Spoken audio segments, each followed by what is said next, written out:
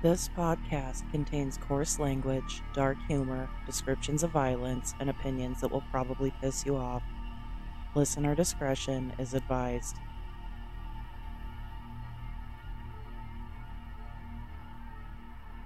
I'll be upfront with you. This one is very different than anything I've done before.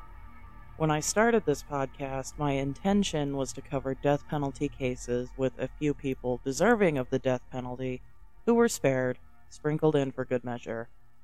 A while back, a friend of mine from my internet days reached out and suggested a case to me. A very recent case, especially considering how old some of the ones I cover are.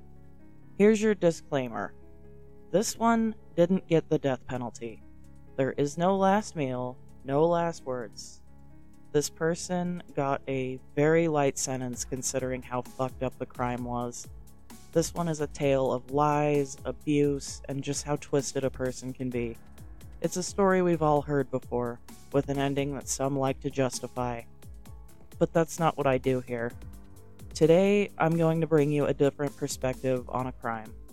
My friend Donnie actually knew the perpetrator. He went to FX school with her. Donnie's a cool dude, and I will plug his stuff later so long as he is cool with it. It had to be within the month before the stabbing happened was the last time I talked to her. Shit, dude, did she seem unhinged? Probably gonna sound like an asshole saying, but there was very little different when it came to her. Florida law defines second-degree murder as the unlawful killing of a human being when perpetrated by any act eminently dangerous to another and evincing a depraved mind regardless of human life, although without any premeditated design to affect the death of any particular individual. So it's basically murder without premeditation. But how exactly is premeditation determined? Does it have to be planned for months, weeks, days? Can someone have an idea to go shoot their neighbor and only deliberate for the 15 seconds it takes to go grab the gun off their nightstand and still be charged with first-degree murder? On October 18th, 2019, a young woman in Tampa, Florida called 911 to report that she had found her boyfriend on their patio, lying in a pool of blood. She told the operator, "We had a lot of drinks last night and we went to bed drunk." I listened to part of this call, and she sounds shit-faced, to be blunt. Like maybe she'd been up all night nursing a bottle of vodka. I know what that sounds like because I've fucking been there. When police showed up, she told them she couldn't remember any argument happening, but unfortunately for her, the police had been given surveillance footage which gave an unbiased account of the events of that night. The victim, 25-year-old Matthew Trussler, had a total of 4 serious injuries. A small cut on his right shoulder, a large laceration to his chest, a large wound on his back consistent with a stab wound, and a defensive wound on his right forearm. His cause of death, I'm seeing conflicting information on. It's either an incised wound to the arm with perforation of the cephalic vein, or the wound on his back. His girlfriend, 29-year-old Melissa Turner, had only a cut on her hand. Okay, so you know Melissa Turner, right? Yeah, I knew her. Knew her. Well, I, for obvious reasons, I haven't really been able to keep in touch, but that's her fault. Who is Melissa Turner? The media has dubbed her the cosplay killer, but there's a lot more to her than just that. When she was younger, she was very overweight and had some self-confidence issues because of it. I actually saw her lose her weight, because when she started out, I don't know how much research you did, but during her first and second semesters, she was in her heaviest, from my understanding, and from the beginning or mid part of her second semester, which is when my class and I started, up until the point she graduated, you slowly saw this weight transformation. And while it was impressive to see, she also started circling the drain mentally, because she also I mean, it's not uncommon for people who are part of the creative programs to get an ego, but she also got involved at the time with somebody who was, let's just say, the man had no purpose having an ego because he was a shitty artist and a shitty individual, and a lot of that rubbed off on her. After getting her weight under control, she was a totally different person. Gone was the shy, nerdy, chubby girl everyone knew. Well, I mean, you can understand with losing that much weight comes a huge boost in confidence. Melissa started dating a guy who, according to my friend Donnie, had an ego that ended up rubbing off on her. Like I said, their biggest issue, or not her biggest issue, but their biggest sign of transformations didn't even come with the weight loss. It more came whenever she got involved with the guy that she ended up getting with after the time. Whether that had anything to do with Melissa's mental illnesses or, like I said, it was just a lot of his bad habits and mentalities rubbing off on her, that's anybody's guess, but I don't think that he did her any favors. She got into OnlyFans, which seems like a thing a lot of women with body image issues get into. If you can't love yourself, someone on the internet will do it for you. I want to clear something up when it comes to Melissa / Two Thorn Rose and the whole cosplaying thing. The porn came first. Okay. Wow. That's kind of weird. Well, as far as the cosplay is concerned, that pretty much was a marketing tool, lack of a better term, or a genre of porn, you know? Porn was where it started, and she used cosplay as a way to advertise her adult content. Melissa Turner seems like every other mentally damaged woman, selfish, egotistical, and unwilling to accept fault for any mistakes she makes.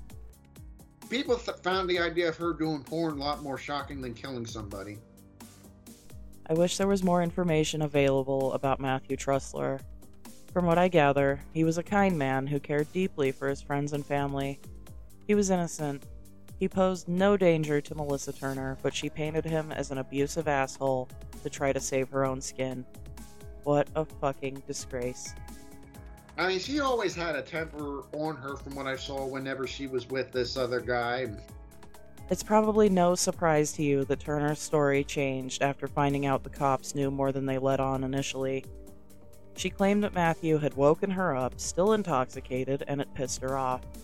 She told them that Matthew was holding a knife and she tried to take it from him, and that's when things escalated. No, seriously, this might be something worth addressing that could kind of sound like a bad omen. Mm-hmm. It looked like she was really masochistic in her stuff that she did. Like, you ever seen people who've gotten hit, and not only do you have the shades of red, but you can kind of tell where the skin is about close to breaking, even though it's not a sharp instrument? She was the type of person to push her limits with that kind of stuff on the content that she created. Wow.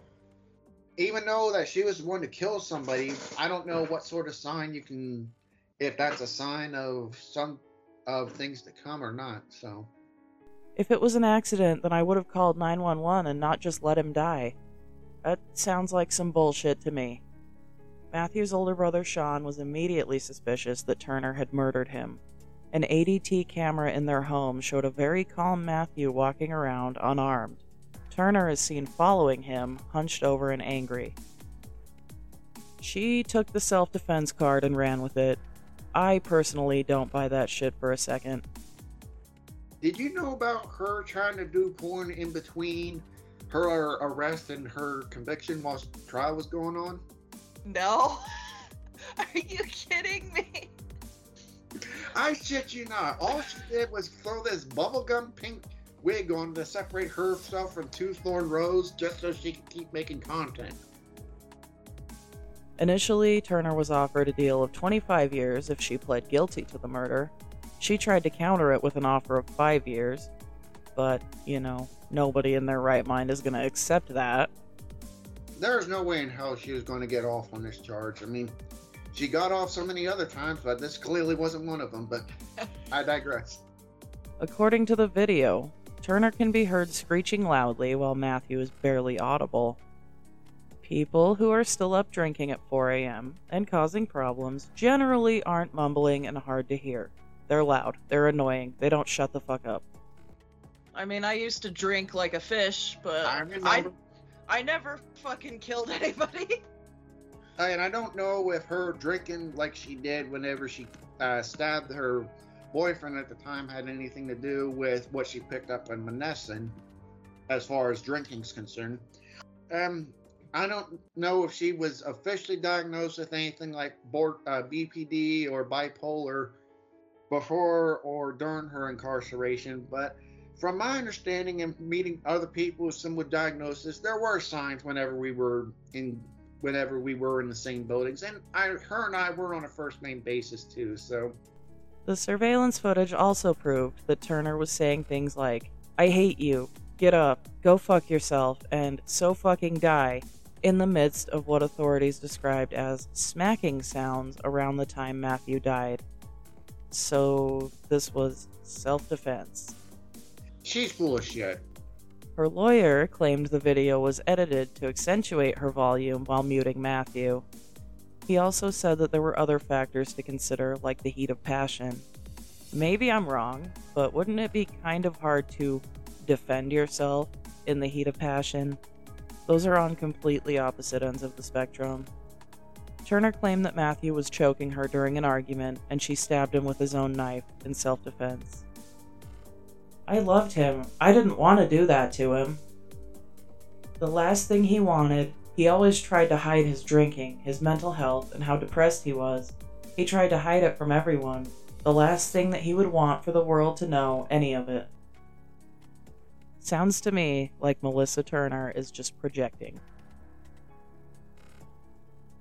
I have to step in right here and say, I used to be a really bad alcoholic, drunk all the fucking time, calling in sick because I was hungover, bailing on social obligations so I could get drunk instead. Hiding an addiction isn't an easy thing to do. Hiding mental health problems isn't either, so anyone who knew Matthew would see it.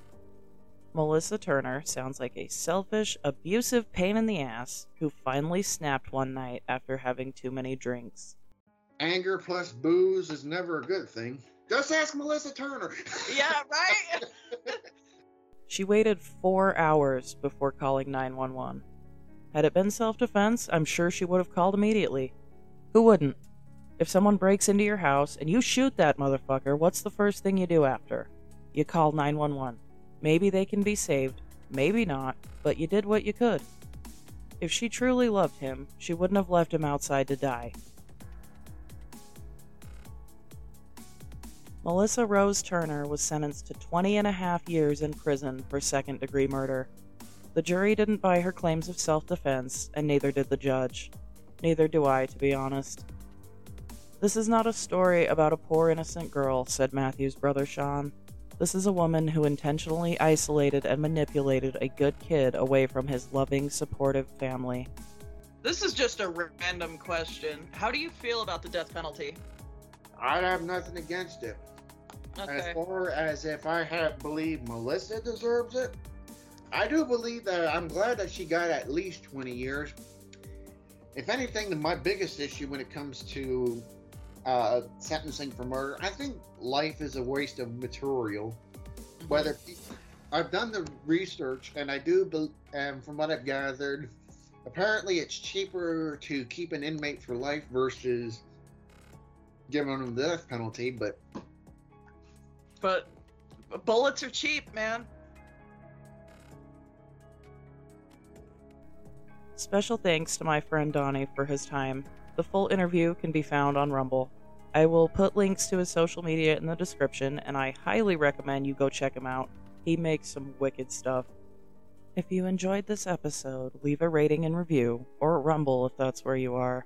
Subscribe for more. I'm available pretty much everywhere but YouTube at this point. You can also get me on Instagram at LastMealPod. I'm gonna leave you with some Alice Cooper this time, as it's the only quote I feel fits this psycho bitch. "Satan sent her from the bowels of hell. I should have recognized old Jezebel. See you next time."